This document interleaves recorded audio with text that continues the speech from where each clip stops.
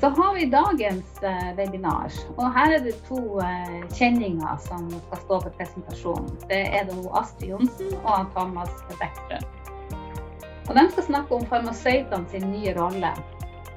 Og Astrid og Thomas de har deltatt på European Association of Hospital Pharmacists Conference, som var nå i Wien, 23. til 25. mars. Og temaet her var Changing Roles in a Changing World, og det er det vi skal få høre mer om.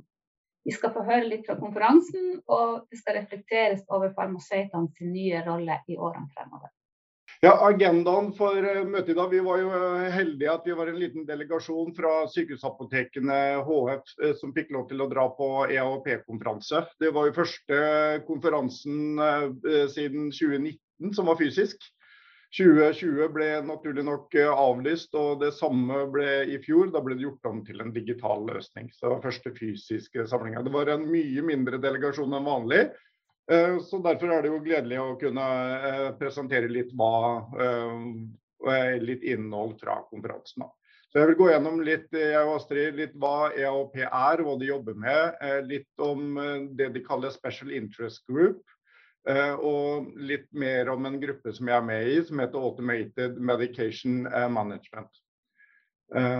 Og ulike temaer som vi har tatt for oss fra konferansen, fra posterpresentasjonene, er automatisering, klargjøring, litt på farmasøytvalidering og beslutningsstøtte. Astrid vil snakke litt om telemedisin, det var det flere foredrag om, og også postere. Og noen andre aktuelle temaer fra konferansen i vanlig presentasjonsform, og også kort nevne de norske bidragene. EAOP står da for European Association of Hospital Pharmacists, representerer over 23 000 sykehusfarmasøyter i 35 europeiske land, og er den eneste organisasjonen da, som representerer sykehusfarmasøyter på europeisk og internasjonalt nivå. Og den norske delen av den organisasjonen er Norske sykehusfarmasøyters forening, NSF, ikke Sykepleierforbundet. Og nå er det da Renate Elenjord, som også har hatt presentasjon på disse webinarene, sist om farmasøyter i akuttmottak, har nylig tatt over da, som leder etter Håvard Kirkevold. En av de viktige områdene EAOP jobber for er å lage et rammeverk for sykehusfarmasøyteutdanning, videreutdanning eller standard for det. Og de ønsker at det rammeverket da skal hjelpe til å støtte opp under arbeid med å heve standarden på sykehusfarmasien. Og gjennom heve kvalitet, sikkerhet og likhet på tilgang til pasientbehandling i hvert europeisk land. Og det vil være et nøkkelverktøy for alle land for å kunne levere tjenester i tråd med visjonen som EAOP har laget, som er beskrevet i et dokument med 44 statements som de har utviklet, som er veldig nyttig å kunne titte på for å vurdere sin eget nivå på tjenestene i Norge, for eksempel. Basert på de 44 statementene har de også laget et evalueringsverktøy som man kan bruke selv på sitt sykehus. Det ble etablert i 2014 og beskriver da hvert enkelt av de 44 målene som alle europeiske helsesystem bør strekke seg etter innenfor området med tjenester fra sykehusapotek eller sykehusfarmasi. Og det verktøyet er bra til å bruke til forbedringsarbeid, kartleggingsarbeid, som grunnlag for videre strategi og handlingsplaner. Og så har de det de kaller Special Interest Group. Det er da arbeidsgrupper som jobber med viktige områder. Det blir på en måte som prosjekter. Det som er pågående nå er en gruppe som jobber med Investigation of Medication Errors in Intensive Care Units. Og så har vi det som jeg kommer til å snakke litt mer om, Automated Medication Management, som er en gruppe jeg er med i. Og så har vi også en som går på Use of Pre-filled Syringes in Intensive Care and Operating Theaters, så ferdig ready to use. Og så har vi en som går på mer avansert behandling og genterapi. Og så har vi siste som er i tråd med WHOs mål om å redusere og fjerne feil som kan være unngått knyttet til legemidler. Denne gruppa ble startet opp I oktober 2021. Selvsagt litt utfordrende I en pandemi, men der jo digitale løsninger fungerer jo bra. Står da på Automated Medication Management. Og målsetningen var å kartlegge relevant forskning og praksis, utarbeide definisjoner og beskrivelser, taksonomi, og gjennomføre en kartlegging av hva status på det området her I Europa. Og basert på det lage et rammeverk på hvor vi bør gå, og hvilken standard som bør settes, og til slutt lage et skjema-verktøy som kan brukes til selvevaluering, litt likt self-assessment tool for generelt på alle 44. Men det her blir jo da spesifikt innenfor Automated Medication Management. Det jo et europeisk samarbeid. Det blir sendt henvendelser til NSF-styrene I de ulike landene, og de nominerer. Og det veldig mange land I Europa som med. Norge fra Skandinavia. Og så det støtte fra USA. Og så lederen en sykehusfarmasøyt og forsker som heter Etienne Cousin, som jobber også som sykehusapoteker på et sykehusapotek I Lille I Nord-Frankrike. Og så det sekretariat som hjelper til, som veldig viktig der. Så litt om hvorfor Automated Medication Management. Det her en amerikansk undersøkelse som vi egentlig synes illustrerer veldig bra, men selvsagt det her amerikanske forhold og ikke nødvendigvis overførbart. Men da ble det gjort en undersøkelse om hvilke oppgaver farmasøyter gjør, og hvor mye av det som klinisk rettet, og hvor mye det som rettet til mer logistikk og enklere oppgaver. Og da så man det at I USA, hvor farmasøytandelen ute på post mye høyere, så var det 75% av tida som ble brukt til ikke-klinisk aktivitet. Og nå under pandemien I USA også, så det vært et stort skifte med flere farmasøyter inn på sykehus, og ønske om en stadig høyere andel klinisk aktivitet på sykehus. Så kort om taksonomien for Automated Medication Management. Jeg har gjennomført selv noen korte studier I forbindelse med en oppgave I Trondheim på helseinformatikk, og det var veldig krevende å finne studier, for veldig mange kalte de ulike teknologiene forskjellige. Det vi snakker om her med automatisering at vi kan ha automatisering sentralt I apoteket, eller desentralt ute på avdeling. Og ute på avdeling så det ofte snakk om kabinetter, og det kaller man da Automated Dispensing Cabinets. Og det kan dekke alle legemiddelformer. Mens på apotek så har man automatisering både I legemiddelforsyningen vanlig og I produksjon. Og når man snakker om automatisering I legemiddelforsyningen, så det de to øverste mer type på større enheter og grossister med bånd og plukkinger. Ikke så aktuelt, men unit dose det den teknologien som brukes mye I Skandinavia I hvert fall. Og så har vi da til slutt her, så har vi 3 forskjellige varianter. High speed unit dose packagers, det den typen representert med Baxter for eksempel, som finnes I Skien og på Kalnes.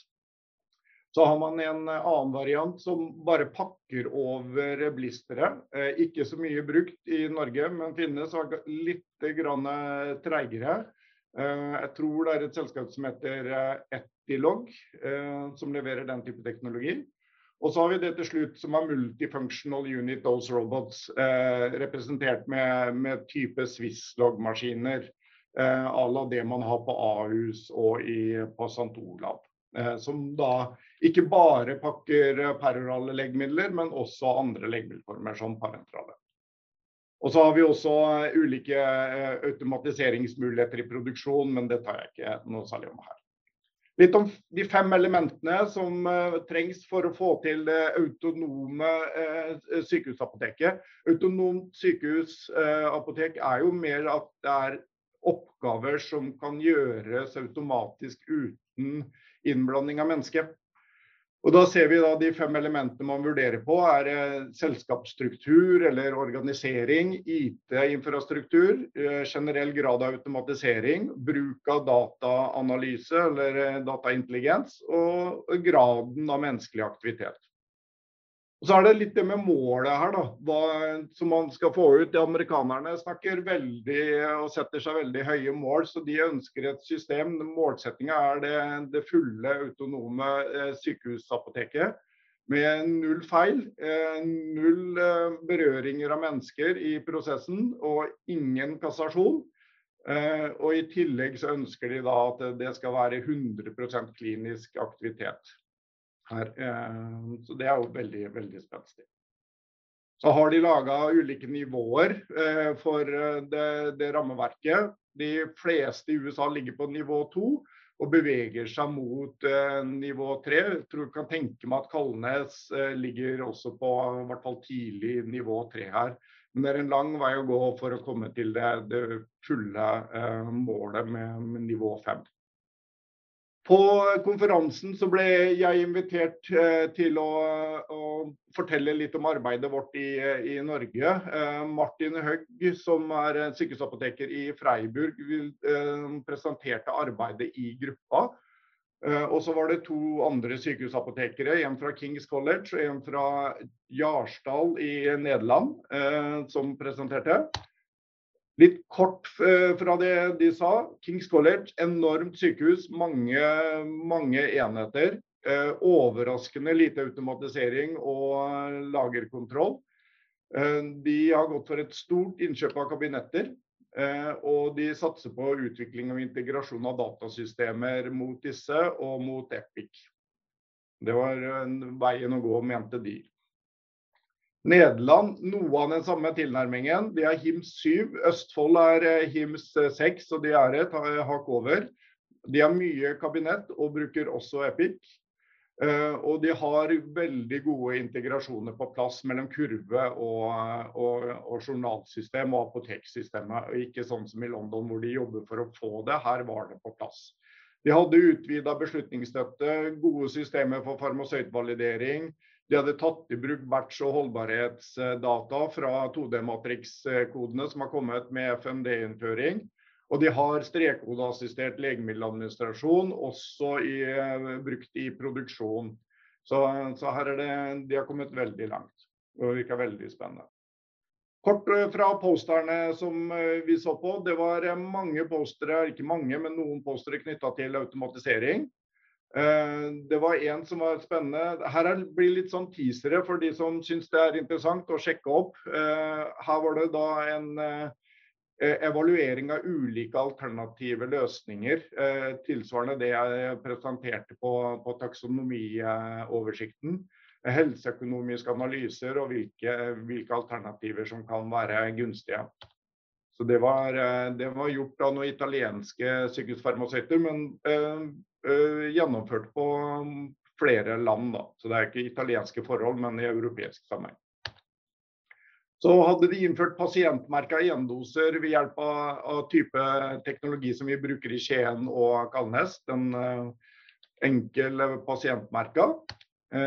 Og hadde en evaluering av det med veldig positive resultater, som var det første sykehuset i Østerrike som brukte den type teknologi. Så det også veldig interessant å se på. Så var det en del som gikk på klargjøring, ikke nødvendigvis automatiserte løsninger, men de kartla feil i forbindelse med klargjøringsprosessen. Det eneste var det i Spania med kabinett, hvor de pekte på at her burde det kanskje burde bli enda bedre hvis man hadde automatiserte løsninger. Her var det ikke automatisert, de fylte manuelt. Og så var det et annet hvor de leverte til en psykiatrisk enhet. Det var også manuell fylling av 24 timer, hvor de også ønsket automatisering. Og det samme var her hvor de bare hadde kartlagt feil i forbindelse med klargjøring av trallene. Så det er også relevante studier for prosjekter for eksempel i Helse Sør-Øst. Så var det noen som snakket om valideringsverktøy, farmasøytvalidering og litt på beslutningsstøtte. Her var det en i Spania som hadde begynt å jobbe med kunstig intelligens for å avdekke legemiddelrelaterte feil, som spennende. Kanskje litt inn i samme gata som Tore Haslemoen hadde, som presenterte for noen ganger siden hos oss. Så var det et beslutningsstøttesystem for barn på en barneavdeling. Og så var det noe som jeg synes var veldig spennende. En svensk farmasøyt som heter Sving, som jobber på Akademiska sykehuset Uppsala, som jobber med utvikling av et farmasøytvalideringsverktøy. Og her var da en presentasjon av de reglene som skal ligge til grunn her da. Og så var det også en poster fra farmasøytvalidering i Finland på HUS, et stort sykehus i Midt-Finland, etter det jeg har skjønt. Så de tenker mye det samme i våre naboland også. Så det var det jeg hadde. Over til deg, Astrid. Ja, takk skal du ha. Det jo spennende det som vi får presentert på EAP, og et av de områdene som virkelig hadde skutt fart gjennom denne pandemiårene, får vi si, som vi har vært gjennom, dette med telekommunikasjon. Man skal være klar over at man har en stor andel av forsyning av pasienter som da polikliniske pasienter eller bor hjemme, for å si det sånn, som får leveranser og utdeling av legemidler i en rekke av de europeiske landene. Vi kan vel sammenligne oss kanskje med hvis alle H-resept-legemidlene hadde blitt ekspedert og utlevert av våre sykehusapotek. Så det klart, de har en stort omfang da av ekspedisjon av legemidler, selv om de ikke da har et vanlig farmasiutsalg eller apotekutsalg, sånn som vi kjenner det fra norske forhold. Jeg har plukket ut 3 eksempler egentlig på hvordan dette her tatt i bruk. Og alle eksemplene fra Spania eller Portugal, som i hvert fall viste frem hvordan de hadde jobbet med dette. Det første eksempelet her fra Universitetssykehuset i Madrid, og der hadde de rett og slett laget en webdialog, en chattetjeneste, som vi helt klart kan se litt nærmere på også i Norge. Jeg tror det har vært et ønske om å kunne ha et sånn type tilbud til våre pasienter. Og her hadde de kommet godt i gang, og det hadde skutt fart da nå under pandemien. De hadde nok startet på denne tanken lenge før pandemien ble et faktum også, hvor de hadde tenkt at de måtte avlaste alle telefonhenvendelsene og ikke minst mailhenvendelsene de fikk fra pasienter. Og denne chattetjenesten, den hadde jo da en service, får vi si, på hverdager, mandag til fredag, og pasientene fikk svar da 24 timer innen 24 timer. De hadde rundt 8000 polikliniske pasienter som de servet med legemidler per år fra dette sykehusapoteket. Og i denne chattetjenesten hadde de da fått 50-70 henvendelser per måned, og måten denne tjenesten hadde blitt gjort kjent på var jo via poster eller informasjonsvideoer som var gitt da på ulike plattformer. De hadde også en tanke om at her måtte de gå videre med denne chattetjenesten, det å få kategorisert type spørsmål, sånn at man fikk rutet etter riktig kompetanse i apoteket. Var det praktiske spørsmål som en tekniker kanskje kunne svare på, eller var det mer farmakologiske spørsmål som man trenger en farmasøyt? Og de hadde også ønsket om å lage da en spørsmål- og svarbase, hvor pasienten selv kanskje finner svar på det de lurer på, slik man kan se i mange andre sammenhenger også.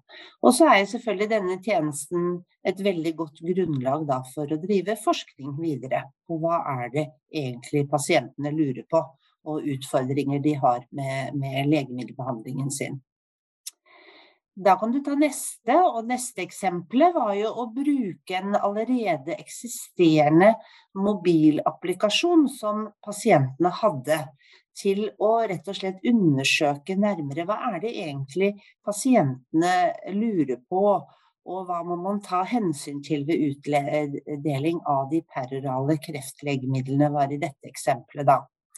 Pasientene her hadde en mobilapplikasjon som inneholdt pasientens legemidler, resepter og ulik informasjon, og de brukte da denne plattformen for å legge ved en sjekkliste som var klinisk relevant og som var tilpasset da og integrert med forskrivningen av den enkelte legemiddel til den enkelte pasient.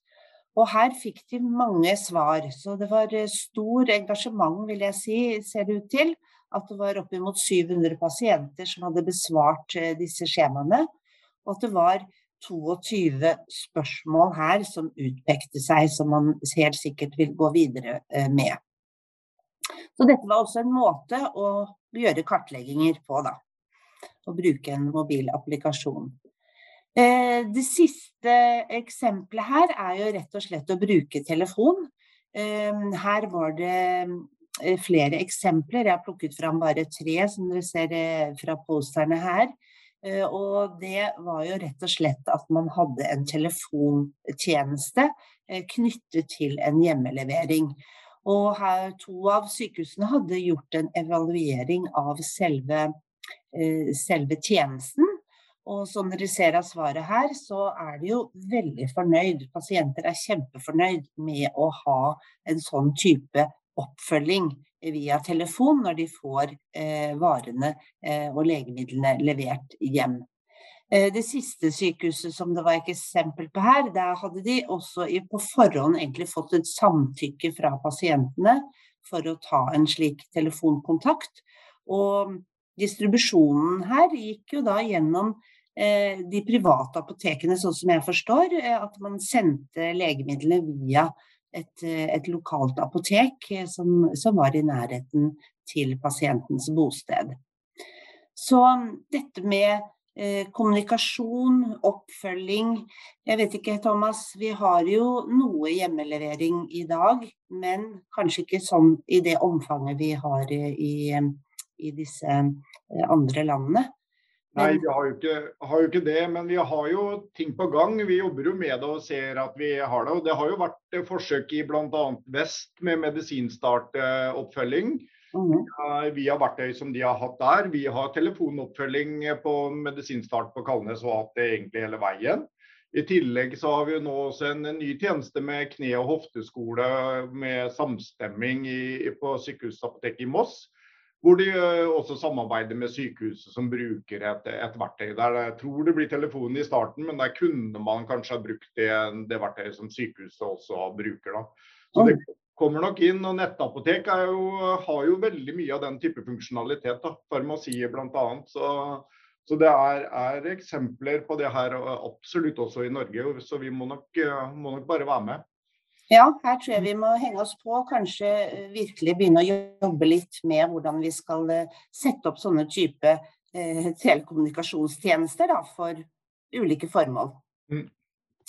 Ok, det var jo andre temaer som ble fokusert på under EAP-kongressen. Jeg hadde bare lyst til å nevne noe som jeg tror vi kommer til å høre mye mer om, og neste års kongress vil også ha dette som et av hovedtema. Hva det egentlig pasienten bryr seg om når det gjelder legemiddelbehandling? Hvilke forventninger har pasientene, og hva passer for deg? Dette med samvalg jo blitt et tema selvfølgelig også her i Norge. Og en av keynotene, de hadde jo nettopp dette temaet, og hadde da en av, kan du si, stemmene i denne forbindelse, en pasient som bruker helsetjenester hyppig og hadde mange utfordringer, Sam Barrett Cormark, han kan dere finne på Facebook, og hadde mange meninger om hvor viktig det var at nå behandlere og pasient snakket sammen, og riktig ble enige om hvilke behandlinger som faktisk betyr og vil være gagne pasienten best. Og dette vil jo ha stor påvirkning selvfølgelig på etterlevelse av en legemiddelbehandling eventuelt. Så dette en coming sak, tenker jeg. Og det neste som jeg også har trukket fram, det jo fokus på dette med klima og miljø. Og vi kjenner jo til de europeiske nullutslippsmålene som man skal nå. Og det som kanskje overrasket meg var at det var så stort utslipp, altså høyere enn bilindustrien, dette med legemiddelproduksjon av CO2-utslipp. Det var jeg ikke så klar over, selv om vi vet at det en stor forurensningskilde, også det å drive med legemiddelproduksjon. Men oppfordringen her var jo å etablere det vi kanskje kan kalle Green Team i sykehusapotek.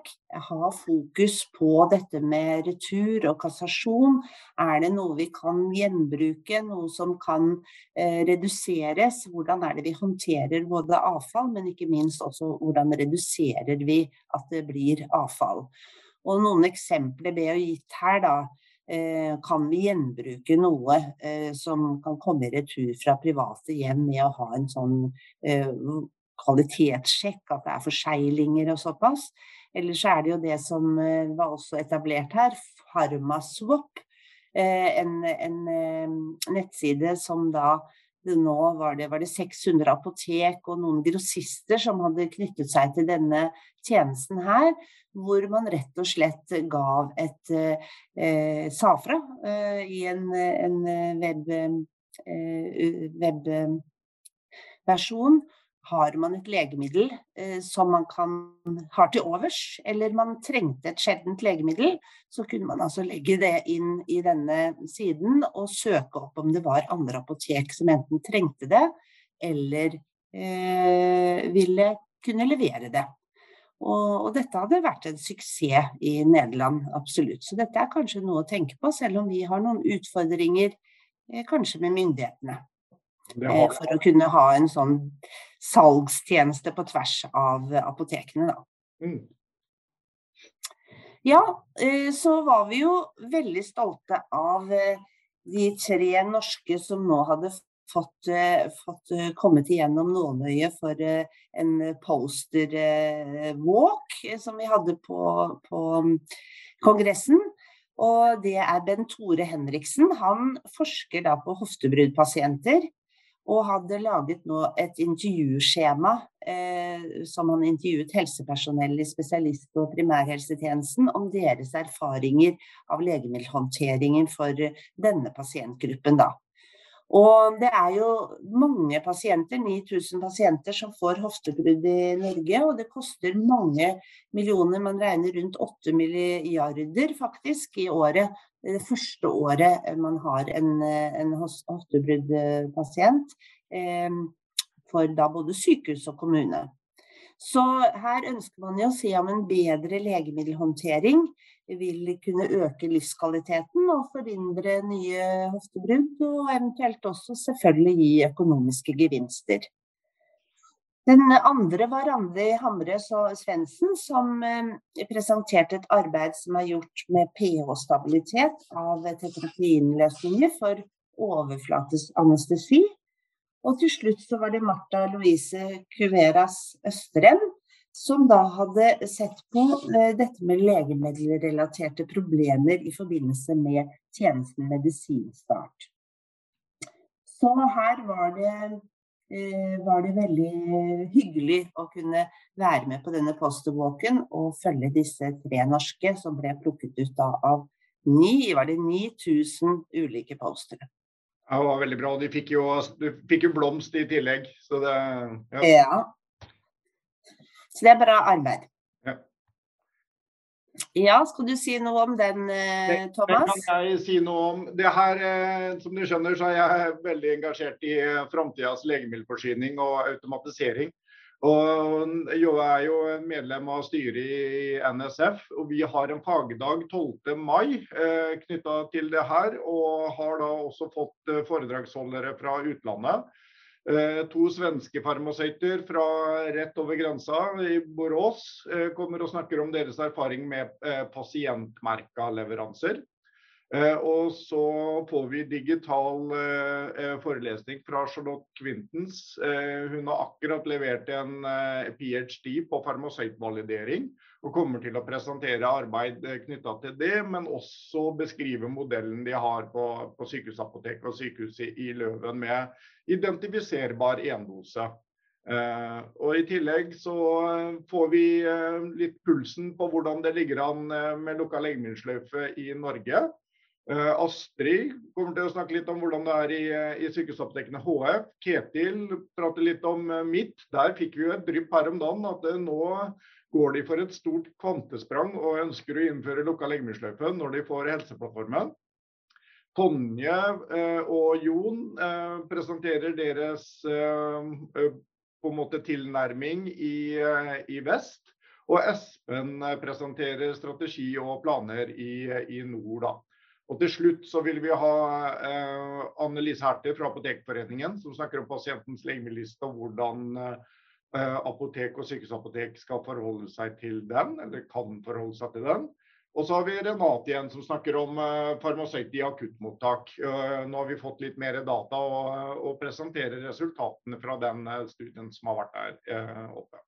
Så et veldig spennende program og håper at mange benytter sjansen til å møtes fysisk denne gangen. Så her det mulighet for å møtes i real life. Ja. Utrolig bra presentasjon og svar på spørsmål. Og vi vil takke spesielt dere, Thomas og Astrid, og selvfølgelig alle som har hørt på webinaret vårt. Og så ønsker vi jo alle da en riktig god påske. Så ses vi slutten av april, blir det vel?